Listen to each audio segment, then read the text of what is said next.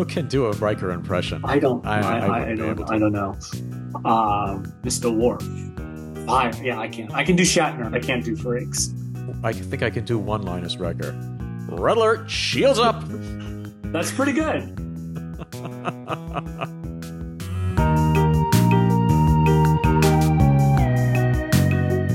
I'm Mark Farinas, a professional illustrator and animator, and I'm a total jerk. And I'm Ryan Thomas Riddle, award-winning journalist and screenwriter, and I, too, am a jerk. And together we crew a ship full of jerks, a podcast about sci-fi and pop culture. Today, two special guests beam up from the front lines of the Klingon War for a roundtable discussion on Under the Cloak of War. Then we warp to Parnassus Beta for another Gorn Hunt. Is it game over, man? And then finally, we tackle Secret Invasion and why we didn't even bother to finish it. Today we're going to do something a little different than our usual review of an episode.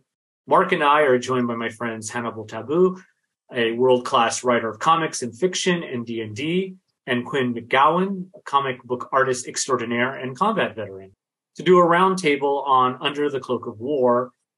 A Klingon war criminal turned defector boards the Enterprise, leaving many of the veterans among the crew on edge.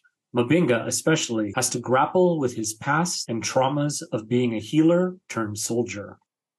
Since our goal here is to elevate the level of critique in fandom, we wanted to get the perspective of a combat veteran on Strange New Worlds' attempt to address PTSD and the aftermath of war on those who fought it. Gentlemen, if you don't mind introducing yourself to our audience. Hannibal?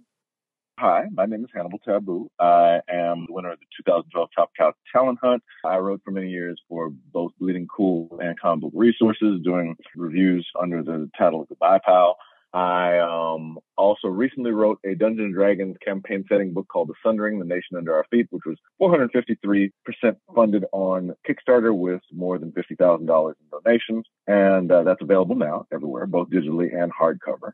And I'm literally actually writing a new encounter right now. Oh, and I'm also the writer of War Medicine from Wonderman Comics, and a number of titles from Wonderman Comics, but that's the most recent one, which is a supernatural Western tale of revenge that crosses from Oklahoma to New Orleans to Liberia in 1866. Wow, very impressive. And Quinn? My name is Quinn McGowan. I'm a creative and an artist from Memphis, Tennessee. I was in the Marine Corps when I was a younger man. I'm currently gearing up for a Project Wildfire, which is a creation of mine that I work on with Hannibal, Kickstarter for his graphic novel. I'm also currently in the mix and in the middle of production on a series called Little Rock Files that I'm doing with Greg Burnham. We just completed a Kickstarter for that recently, and we're getting ready to deliver some of those stories as well. I'm working with Jeff Thorne on some Project Wildfire stuff and some stuff for his Winterman Comics label. And then there's a handful of stuff that I can't talk about. Well, we hope you can talk about them again with us when you can talk about them. This episode was a little divisive amongst fandom. And for myself, I can't understand why there isn't more radical empathy for M'Benga. Myself being a survivor of both drug abuse and sexual assault, I understand the fake Starfleet smile that he has to put on in this episode. The panic attacks are way too real. But Quinn, I was wanting to get your perspective without getting into the exact nature of your service on what you got out of this episode and what everyone else got out of this episode. I want to make sure that I'm clear to approach this on a few levels. Sure. For me, on a baseline level, as a Star Trek fan, what M'Benga goes through is, to me, the embodiment of Starfleet. The genuine conflict of interest that even Boimler gets into as he has a fit on an episode of Lower Decks, where he kind of goes into, we don't want to fight with other life forms. We want to explore. We want to dig up crystals and figure out what's going on in the universe. And we end up having to do that as a result of kind of our arrangements with other member planets. So I think that there is a realness to M'Benga's personal conflict, and that is a reflection of what Starfleet is as an organization. Mm-hmm. I also want to be clear on the reality that the trauma that Ryan expressed is not vastly different from some of the traumas that I have experienced as a result of some of that service, down to the panic attacks, down to the fake smile. I experienced conflict in a way that for a long time that I had to work on with the help of therapy shaped the way that I looked at some of the people that we were in conflict with during that time of service. And it reflected in my behavior with people of that ethnicity and background here in America that were totally removed. It really rung out with M'Benga, but this, again, as a Star Trek fan, goes back as far as Chief O'Brien's biases. And part of that conflict that I enjoyed in the episode comes from the way that I felt before I joined the military and what I learned after having been in it. I am a bit conflicted in the joy that I feel in getting to see M'Benga on screen as kind of a total badass. Like that energy carries off a badassness that kind of betrays where he goes later and what he feels and what he ends up confessing, the ugliness that he had to embody to get out of that situation, right? And the confession that he had to give that up, even talking to Chapel before he goes on that mission, that he wanted to come back whole for his family as something better. But at the end of it, that ugliness ends up carrying through in the life that he is.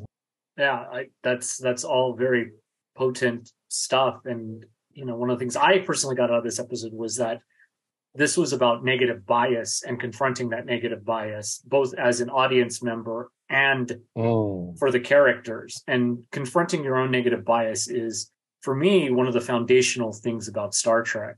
That's interesting what you're saying about bias, because one of the things that I felt about the Klingon was that he wasn't really healing anything with his actions. He came off to me more like a part of the propaganda arm, like he was a useful idiot who just assured everybody that their prejudices were correct. Like, yeah, that is the way Klingons are. We are awful and we're violent and things like that. Anytime somebody had something negative to say about Klingons, he was there to sort of back them up about it. I'd like to speak to that briefly. Sure. A lot of that energy read to me as model minority energy. He's playing a role, right? Like he's kind of swimming in his own shame. So I think that Starfleet finds his reaction to his own PTSD as useful, but I'm not 100% sure that he's kind of playing along. I think he's carrying a couple of layers of behavior. One is, I must maintain the lie that I am the butcher of Jagal. And then I've got to hit the right notes for the human delegation. There is a lack of understanding on both sides of who the other party is. I don't think that necessarily comes through in the writing. That's just the energy that I get. Because one of the things that I enjoyed about the episode was never really being sure that the general didn't mean what he said about what he wanted. And I felt that conflict because, we have the luxury of knowing that in another 120 some odd years, Worf will be on the bridge of the next iteration of the Enterprise. Yeah, I just connected with that because I've seen it among Hispanics in Miami who kind of want to make good with the white folks. Ooh, okay. And they'll say things like, this generation of Hispanics is not melting into the pot. You're right. They're keeping their language. They're not taking on our values. I feel that. I've definitely had my share of respectability and generational politics leveled at me in terms of the idea that I wasn't doing enough of what someone believed was their idea of being Black, be it politically, be it socially, be it culturally, be it even culinarily, and seen that happen. So I can hear where everybody's coming from here.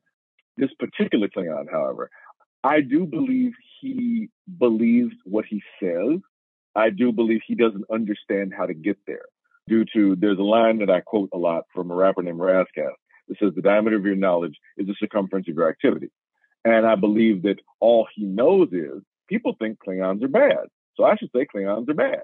And therefore people will think Klingons are bad and think I'm a good one and I can do whatever I'm supposed to do. It's a theory that in the Black community has led to, your Tim Scotts or your Candace Owens or whatever, that believe they can behave their way out of their ethnicity and the perceptions they believe are attached to it. I actually have, he's the Candace Owens of Klingons written in my notes here. Wow. That's a rough hit, but it's fair. It's fair. So, and if Mbenga is faking his way through being normal, he could probably see somebody else faking their way through being normal as well. Yeah. Right. And I got from Ra a lot that he was, from Mbenga's perspective at least, that he was profiting in some fashion off of Mbenga's own actions and then wanting to use Mbenga further. Yeah, that's where I saw the offense. Yeah, that's where I saw it. And I thought he was being very purposeful in his manipulation, especially in the fight scene. I got this sense, and I don't know if the writing is there for it, but the sense that I got from the performance, at least, is that Ra was somewhat aware of who Mbenga was. And during the fight scene, it confirmed for him who he was. And he felt like he could further manipulate Mbenga into being this sort of symbol of joint peace and cooperation between the two cultures. My belief is slightly different than that, because the basis of his deception was that he was the Butcher of Jagal. Therefore, if he ran into the actual Butcher of Jagal, somebody who could actually pull the sheets on his entire game plan, that's not somebody you screw with. I think he just thought he was a veteran who was mad. And the fact that when he realized, oh crap, it's you, oh, well, shoot, I'm doing this now, I got to roll with it. I think he got in far deeper than he wanted to be. Right. And I think I'm bringing more to their relationship than perhaps is actually there, because I saw it more as the narcissist manipulator that I have encountered in my own trauma. So I fully admit I'm probably imprinting my own background and experience onto this story, which, you know, that makes it a great piece of fiction for me. You know, we talk of the false smile that Mbenga has, but Ra has that too. Yes. Right? He's carrying through with a very deceptive acceptance. And speaking to that Candace Owens note, there was definitely a Tommy Sotomayor moment of acceptance where he's like, yeah, I don't want your rich crew to be distracted, so let me go tour the rest of the ship. He clearly heard it, and that to me is where the manipulator shows up, right? Oh, this is where I get to work my magic. I'm going to put the screws. In that, I see a kind of even a perversion in Ra, that he kind of delights in being around these veterans that he knows are being forced to be around him. Oh, for sure. Especially when he grabs Mbenga's arm and says, oh, I hear you're such a great fighter. Why don't you spar with me? And I'm like, whoa. That's probably where I started to have a colored version of Ra based on my own trauma, because I've seen that done to me. We're like, oh, I'm going to get you to be on my side, even though you know deep down I'm not on your side. Yes. You know, since we've brought up the ambiguity of the ending, you know, there was a lot of subspace chatter on Trek Twitter for sure that just sort of blanketly said Mbenga cold-bloodedly killed Ra. And like you said, Quinn, there's just ample room for almost all interpretations. So I'd like to get, you know, Mark, Hannibal, and Quinn, your perspective on what that ending was about and what it was trying to do. Again, I love the idea of the conflicted healer. You know, the idea that saints are sinners who have fallen. So Mbenga's line to Pike, I think, is the most striking, because you have the luxury to see what's best in people, right? And he wasn't in the Klingon War because the brass didn't want the Enterprise, their pride, their flagship, to catch any damage or catch any strays. So in saying that line, he really is addressing a reality around the cast of the Enterprise and how they get to be above and beyond a lot of the dirt that the rest of Starfleet is stuck with. So I think that ambiguity, again, comes from speaking to the heart of the duality of Starfleet. Oh, we're just explorers. We're just good people. We're all just innocent men, right? Like, that's kind of the vibe. And shows like DS9 have done a lot of the heavy pickup. Like, the rest of Starfleet has to bear the weight of war, while the flagship kind of gets to parade around and speak to the best of what Starfleet intends to be, while you know, the grunts, as it were, are stuck on the ground suffering with the impact. I would say personally that in my look at this, I don't believe that Mbenga planned to cold-bloodedly kill him. Because if Mbenga planned the cold-blooded to kill him, no one would have ever seen it happen. Woo! He would have done it, and he would have, he's a freaking butcher from Jagal. Why would he do it in a way that anyone would notice? So he didn't plan to kill him. Yeah. But is it possible that as a crime of passion that Ra's presence so infuriated him and he lost control? I don't know. And frankly, I would guess neither does he. Because given what we saw with the panic attack, given what we saw with his struggle with what was going on, he had a lot going on. And it was very difficult for him to manage that and to keep that going in a way that was, holding it together and acting normal for all you non-veteran weirdos. So I do believe that he killed him. I can't say how much intent or how much planning went into it. I can guarantee not much planning went into it because, Mbenga, if he's gonna kill you, you'll be dead, and literally no one will have any idea what happened. You'd have been dead because of that parsley. Oh my God, Chekhov's parsley, yes. I thought that's how he was going to do away with him. Oh, that would have been great. I'm with you, Hannibal. I mean, he was the ghost, right? He has the most hand-to-hand combat kills. If he wanted to purposefully kill Ra, it would have been done with, and no one would be the wiser on the ship, right? For me, I keep coming to the question of what would I do if I confronted my tormentor or someone that has been the source of my trauma as Mbenga does. And you can see the conflict in him. He knows that he is a ticking time bomb in that scene, and he keeps trying to push Ra away, but Ra keeps coming at him. And there's something very almost noir about the ending. Yeah. You call it could be a crime of passion. It could be a matter of self-defense. But either way, Mbenga was under threat in any case, regardless of what Ra's true intentions were. Because Mbenga even says it, leave me alone. I'm begging you. Yes. Exactly. In regard to me watching this, while we did get some of his singing in an actual musical episode, he would have been very fit to start singing. He had it coming. He had it coming. He only had himself to blame. If you'd have been there, if you'd have seen it, don't tell me you wouldn't have done the same. Thank you guys for coming, and I hope we can have you on again. I'm sure there'll be more Strange New Worlds to talk about or more Star Trek to talk about in the year to come. Yes, thank you so much for coming by. Happy to do it. Thank you for having us. Yeah, thank you so much. Strange New Worlds ended its second season on a cliffhanger with hegemony.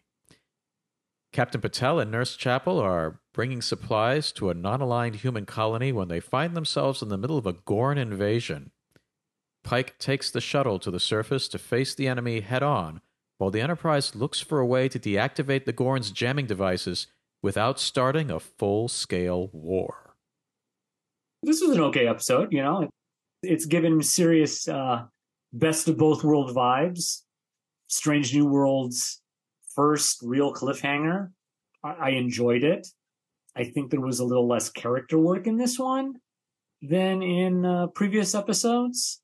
It seemed like this was all just set up for the cliffhanger and the inevitable part 2 when Strange New Worlds returns for its third season. Mm-hmm. Other than the girlfriend woes, there wasn't really a lot of character work, unlike the inevitable comparison to Best of Both Worlds, which was a Riker story and about Riker's deciding whether he was ready for command or not. And Picard possibly coming to terms with the end of civilization. Yeah. And that being on his head. Yeah, exactly. Yeah. And I do want to say I admired that they restrained themselves and we did not get another cliffhanger that was the end of the universe as we know it. Yeah. That we got every season of Discovery, that we got in all 3 seasons of Picard. Yeah, because I don't sense a war brewing here. I sense that the Enterprise is in trouble. Yeah. And they can choose to leave or they can choose to try to get their people back. And are they going to survive that situation? But not that the Federation is going to fall into something horrendous. Or AI tentacles coming out of the sky to destroy the universe or whatever it was at the end of season 1 of Picard. Yeah, this episode was fine. It was a decent hour of action, but like you said, it was a generic one. It was mostly a puzzle box. There wasn't a lot of insight into crew members, but after a season of everybody getting real growth, maybe we're just spoiled. Maybe we are. Gosh darn it, writers of Strange New Worlds, you've spoiled us. We expect deep character moments in every episode now. Yeah. But we did get Scotty, and that was pretty amazing. Aye, we did. Played by an actual Scot, Martin Quinn. Yeah, I love the actor. Yeah, he had a great energy. He had a great energy, and his face and his mannerisms gave me a sense of James Doohan. Yes, his just physicality reminded me of James Doohan. Some of the way he interacted with Pike also gave me shades of Simon Pegg's Scotty. I loved his whole introduction. And I'm wondering now if every season finale, Strange New Worlds is going to give us yet another member of Kirk's crew. So is Bones going to be in the 3rd season finale? Or are we going to get Bones in part 2 when the inevitable Farragut shows up to help Pike out of this situation and Kirk is in the premiere? Is Bones on the Farragut with Kirk? Could be. I'm still wondering when Cybok is going to show up. Yes, and I want him to be played by Matt Berry or Zachary Quinto. That's the better cast. That would be good. That would be really good. But I'm wondering, we've got Chapel, we've got Uhura, we've got Spock, we've got Mabinga, who's still on the Enterprise during Kirk's era. We've got Scotty now. Are we seeing sort of a soft reboot of the original series in our future? Because this feels like this is where Strange New Worlds is inevitably going to go. It's getting to the point where we're not going to be able to see this as anything more than a reboot of the franchise. Yeah, and I think that's where it's headed. I mean, I'm all for it. I like Paul Wesley's Kirk. I like all the actors that are playing the legacy characters. I'm okay if they say, let's do Kirk's adventures again. I hope they just take Harlan Ellison's original City on the Edge of Forever and do that as an episode. Huh. It seems like the Gorn are going to have their own ending here. Yeah. And, there really is no room for Arena at all. Yeah, because basically April says the entire thesis of Arena in the beginning, that monsters are only monsters until we get to know them. I think it's safe to say that we don't understand the Gorn. Well, I've seen them up close and personal, and they're not hard to understand, Bob. They're monsters. Monsters are a word to describe those who don't understand us. And sometimes a monster's just a monster. Yeah. To which Pike goes back to Strange New Worlds' take on it, is that a monster is just a monster. But, I think we're planting the seeds there. It's almost a conversation between the viewers and the producers, because it's viewers who have been saying, hey, the Gorn were just regular folks who were upset about their space being invaded. Yeah. And I believe a couple of people on the staff have said, literally, sometimes a monster is just a monster. That's fine if they go in that direction, because me, I accept Strange New Worlds for the show that it is. I try to look at it in that lens. I've come to terms with their portrayal of the Gorn. I would have preferred it just to be another alien race. But if this is a sneaky way to get us to do a reboot of the franchise from Kirk's era, I'm okay with it. We've talked about it. We would rather have a hard reboot, but I like who they got. I like the uniforms. I like the ship design, the interiors. Fuck it, give us the original series again. Yeah, I find it hard, though, to ever get on board with a species that is completely animalized. And I think they did more of that with the Gorn. Sure. In this episode. They're described as locusts at one point. They're said to be attracted to solar flares via instinct. We mostly just see their juveniles, and the one adult Gorn we see isn't portrayed as much more intelligent, really. It doesn't even have a weapon. It just fights with its hands and its tail. Yeah. I do agree with that, and I hope that in part 2, because we saw the inkling of Pike saying, maybe we can talk to them. If this is the Gorn, and if it's somehow they're going to tie it into the Gorn of the original series, maybe these are just the foot soldiers to the bipedal Gorns we see in the original series. I don't know. But I hope that they surprise us in the conclusion to this cliffhanger, that they give us something a little different. Because, they've kind of played with it, but we've talked about that. They've played with this idea of judging a race or a culture by one particular aspect, but Star Trek still leans into that racial determinism and that it's biological or animalistic in the case of the Gorn, right? Yeah, and there was one moment where I thought the crew was going to get in trouble for underestimating the Gorn. It was the part where they're in the shuttle and they're trying to get the transponder, and then that Gorn kid jumps out at them. Yeah. But it doesn't attack them, and they're all puzzled as to why it ran for it. And I thought, you idiots, run. It's smarter than you think it is. Yeah. It knew it couldn't take you all on, and it's getting reinforcements. It's going to tattle to an adult. But no. It just sniffed Patel and realized she had eggs in her, and so it left them alone. Yeah, that was giving me serious Ripley meets the Xenomorph in Alien 3. Yeah, it was just a dumb animal after all. Yeah, and they can't be dumb. There has to be, maybe it's kind of like the Kazinti in the Larry Niven books, right? There's the smart ones, and then the rest are all dumb animals. The women are all dumb animals. Trying not to say it because it's gross. No, let's not gloss over Larry Niven's intense misogyny, where, except for humans, all females in the universe are breeding cattle. Yeah. And even human women just get by on luck. Yeah. Oh God. Yes. But, like if it was something of that nature, right? That there was a more evolved version of the Gorn that was really in charge, and why they have starships and why they can build a communications platform that cuts out transporters and subspace signals. They can't just be dumb animalistic creatures, because then it goes back to the Klingon question. How does this society sustain itself? Where is the Gorn proctologist? Who's looking up the cloaca of the Gorn? Yeah, we're never going to know. I mean, I don't want a scene with one, that's for sure. But you want to get an idea that they're functional. Yeah, I want to get an idea that they're functional, that they're not just, these creatures that spit and impregnate people as breeding stock, that are like, flies putting larvae into animals. I want a little bit more, and I'm hoping we get that in the cliffhanger, especially since the colonists plus the rest of the landing party are captured by the Gorn. I mean, poor Ortega, she finally gets a piece of the action, and now she's a prisoner. Yeah, Ortega is finally coming into form after 2 years. She's a joy to watch now, and I was glad to see more of her again, just like we did in Lost in Translation. Yeah, me too. I loved how she was having fun and giving Pike some shit for being a little nauseous. And being smart.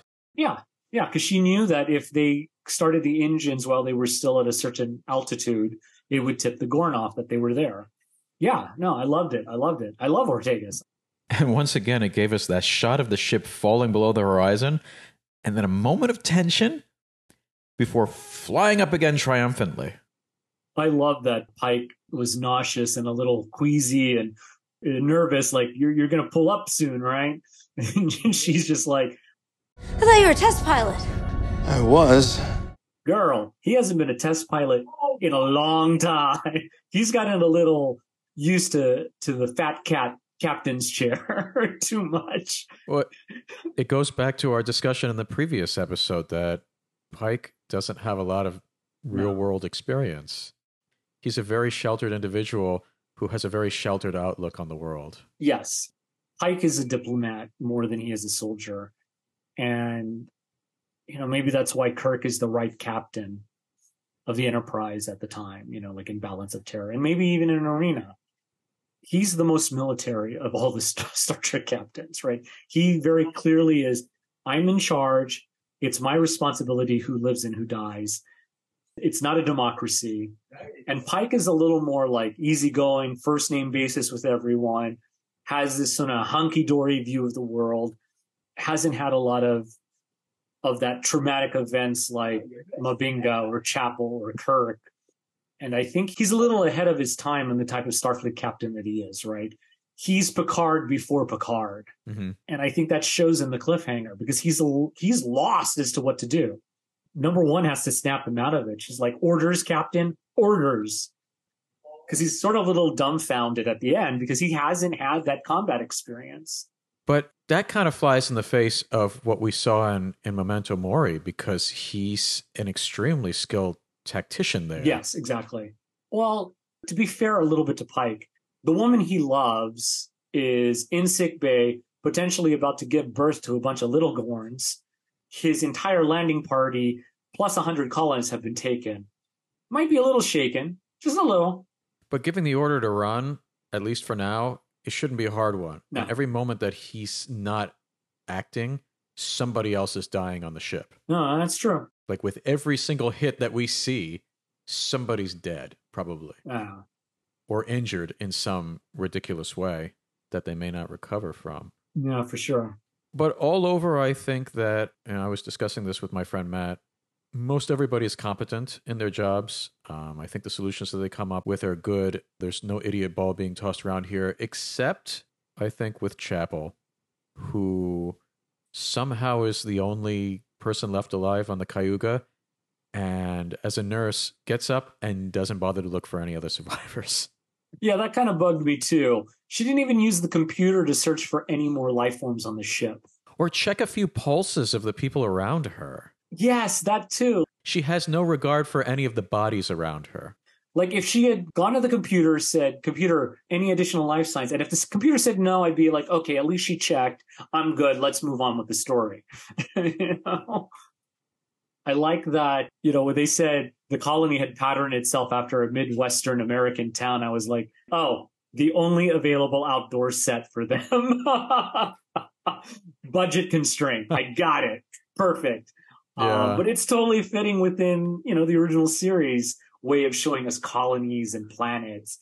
It wasn't much different from Omicron Sadie 3. Yeah, exactly. That's what I was thinking. It was like Sandoval's people in the side of paradise and like the colonists who want to go back to a simpler way of life. But honestly, to me, it makes sense for a new colony to have like a small town until you get all the infrastructure in place for you to actually expand and build those oddly shaped buildings that we see on Starbase 11. But I just found it funny, the Midwestern town. I'm like, oh, it's the old Star Trek budget saving trick. Yeah.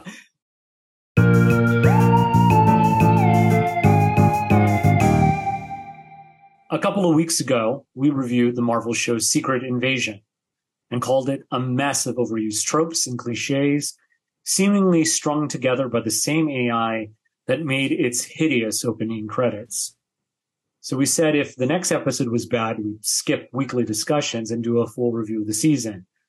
Well, we both got to episode 3 and tapped the fuck out. The show was consistent trash. And apparently all the other reviewers that did finish it agreed. Yeah, I was done with it in episode 2 when the anti-Semitic conspiracy crap became over the top with most world leaders replaced with Skrull. And for those who think I'm being sensitive, I beg you to look up the well-known anti-Semite David Icke's lizard people conspiracy theory, which apparently 12 million Americans fully subscribe to. It's been going around since the 90s, but really caught on during the Obama era when the comic Secret Invasion is based on was written. It's just ick. My friend David says how he considers doing anything is by asking himself if it's worth the heartbeat, because we only have so many heartbeats in our lives. Mm-hmm. And I really like that. And I've been using that since he mentioned it to me like a few months ago. Is it worth the heartbeat? Was Secret Invasion? Hell no. You know, as you said, it's filled with anti-Semitic tropes. It's unsure what it's actually trying to say about immigration. And as much as I love Samuel L. Jackson, he wasn't enough for me to waste any further heartbeats. After Loki and She-Hulk, this was just like low tier to mid Marvel movie at best.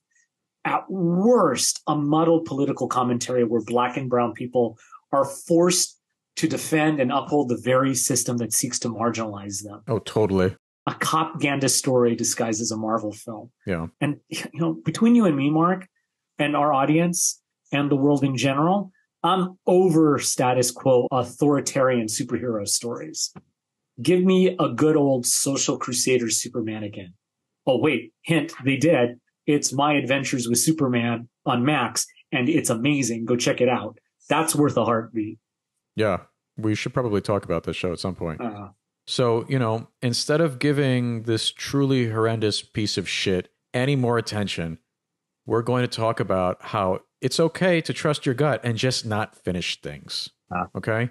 One thing that I really hate about fandom is that for fans, you can never have seen enough of their favorite show to determine that you don't like it. I know pilots can be wonky at times, so I'm all for giving a show 2 or 3 episodes to kick in. But that's not enough for a lot of fans. I've watched entire seasons of shows and been told, no, it doesn't really get good until 3 years in. That can be like 30 to 72 episodes. With Deep Space Nine, I watched, I don't know, when did Dax die? Season 6. Season 6. So I watched 5.5 seasons of that show. And for every Deep Space Nine fan, that's not enough to say, this isn't for me. You got to watch those last 5 seconds, man. And I actually did see the finale, and Dukat fights some fire demons, and Cisco becomes a god or something. And that's not for me either. Space Jesus. Yeah. I don't feel the need to be a completist anymore. And when I got my MFA, my fiction professors used to say, you have until page 60 to hook your reader into finishing a book. In fact, the only rule in writing is never to be fucking boring, whether on the page or on the screen. I give books now less than 60 pages. If I'm not into it by the first 30, then it's not worth my heartbeat. I don't finish the book. I give shows at least 3 episodes, especially if they're serialized, right? But if I'm not grabbed by something, and it doesn't have to be the storyline itself, it can just be a character, a plot, a theme, I'm out. The best example of this for me was, I remember when the pilot of Babylon 5 came out, and it didn't really grab me as much yet. I was intrigued by it because it was something different than Star Trek. But what got me to watch the series was Michael O'Hare's Commander Sinclair. Like, I was hooked on that character. So I wanted to see the show. And the show premiere, Midnight on the Firing Line, was so great. And just like, I'm into this world now. I don't want to waste any more heartbeats just for that sense of completion. There are many shows and movies, like any current or future Nolan films or any white bread Wes Anderson films, I'll never see because I know I have no interest in them. So why waste a heartbeat? Not everything is for everybody. And that's exactly how it should be. We think we must see it all. How the fuck can we? I mean, at the height of streaming, there's now, 500 plus new shows or some wild ass statistic like that, plus the stack of books that keeps piling up around me. Yeah. But seriously, just keep buying books. But there isn't a lifetime of heartbeats to see or read at all. So why even try if your gut is saying, this isn't for me? Yeah, I also think there are times when you can hear a premise and just say, that's not something I'm interested in. My wife loves Succession. She talks about it like I talk about Star Trek, man. And try as she may to get me to watch it, I don't want to watch a story about rich entitled people. I don't care if they're the butt of the joke. I don't care if they're made to look awful. It's still 40 hours spent with revolting people that I don't care about. I know what I'm going to enjoy just by reading what's on the tin. We all do. And we shouldn't feel bad for having that sense and going with it. Like you said, there's too much stuff in the world. There needs to be some selection process. Yeah, and you have to have your own personal selection process. I'm with you. I heard the premise of Succession. They said, unless it has Joan Collins beating the shit out of Diane Carroll in shoulder pads, I don't want to see it. I don't really give a shit about rich entitled people either. But it's based on King Lear. Oh, shit. I read King Lear. I've read King Lear. I've seen Kurosawa's Ran, which is basically King Lear in samurai times. So, yeah, I'm good with King Lear. But there's this fallacy in our society that we have to know everything about everything, especially in fandom. And there's this FOMO about having to be in the know. Nah. Mm-hmm. Find the things you like, enjoy them, consume them, hell, create them. And also, you can be a fan of the parts of things that you really like and discard other parts. Yeah. It doesn't define you as a fan if you don't read every single comic and see every single episode. I really only like Batman of the animated series. I read some of the comics when I was a kid, but I don't know the whole lore. I don't think that doesn't make me a Batman fan. And certainly expecting someone to know the minutia of every little thing in a franchise has been the gatekeeper's tool since who knows when. It's that fandom litmus test, right? I'm a huge Superman fan, but there are some things about it. Like, I love the first season of Lois and Clark. The second season was okay, but after the whole Lois is a frog and it's not the real Lois he married storyline, I was like, yeah, I'm out of this show. Yeah. Even the things I love, I will say, okay, I'm with you up to this point, but now you've lost me, and now I just don't feel it's worth my time to continue on with this version of the thing I love. There are still I think there's at least a season and a half of Enterprise episodes I haven't watched. And I don't even think that I'll ever go back to watch them. And you've watched 20 times more Enterprise than I know. have. I've watched season 4. I've watched season 1. I've watched half of season 2, and I didn't even bother with season 3. I mean, I know what vaguely happens. I've seen 1 or 2 episodes, but I was like, why? Why would I waste my time if it's not something I like? Why should you waste your time if it's something you don't like? Yeah. So we're giving all of you permission right now to not finish things. Movies, shows, books, whatever. Watch 3 years of it. Watch 5 minutes of it. Watch none of it. It doesn't matter. Unless you're avoiding something because it's woke, you're not a bad person for saying, this isn't for me. That's it for this week. The Jerks will be on hiatus until the start of Lower Deck Season 4 in mid-September. Now, we won't leave you on a cliffhanger, but we will tease that when we return, we're going to talk about the new Babylon 5 movie, The Road Home, and revisit one of the classics of science fiction film. Until then, I'm Ryan Thomas Riddle, a jerk. And I'm Mark Frodinas, also a jerk. Our Music You Wish Was Your Theme song is by Fluffy. You can find all of her work at sockpuppet.us. And you can find me at Trek Comic on Twitter. And I'm at Ryan T. Riddle on Twitter. Did you hear something you agreed with or disagreed with? Or just want to open a hailing frequency? You can find the podcast on Twitter too, at Ship Full of Jerks.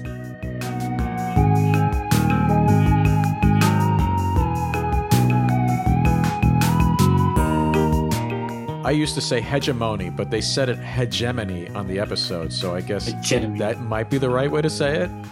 I don't know. It's one of those words that I said once in a class, and someone said, you shouldn't use words you can't pronounce. I'm like, go fuck yourself, you white colonial asshole.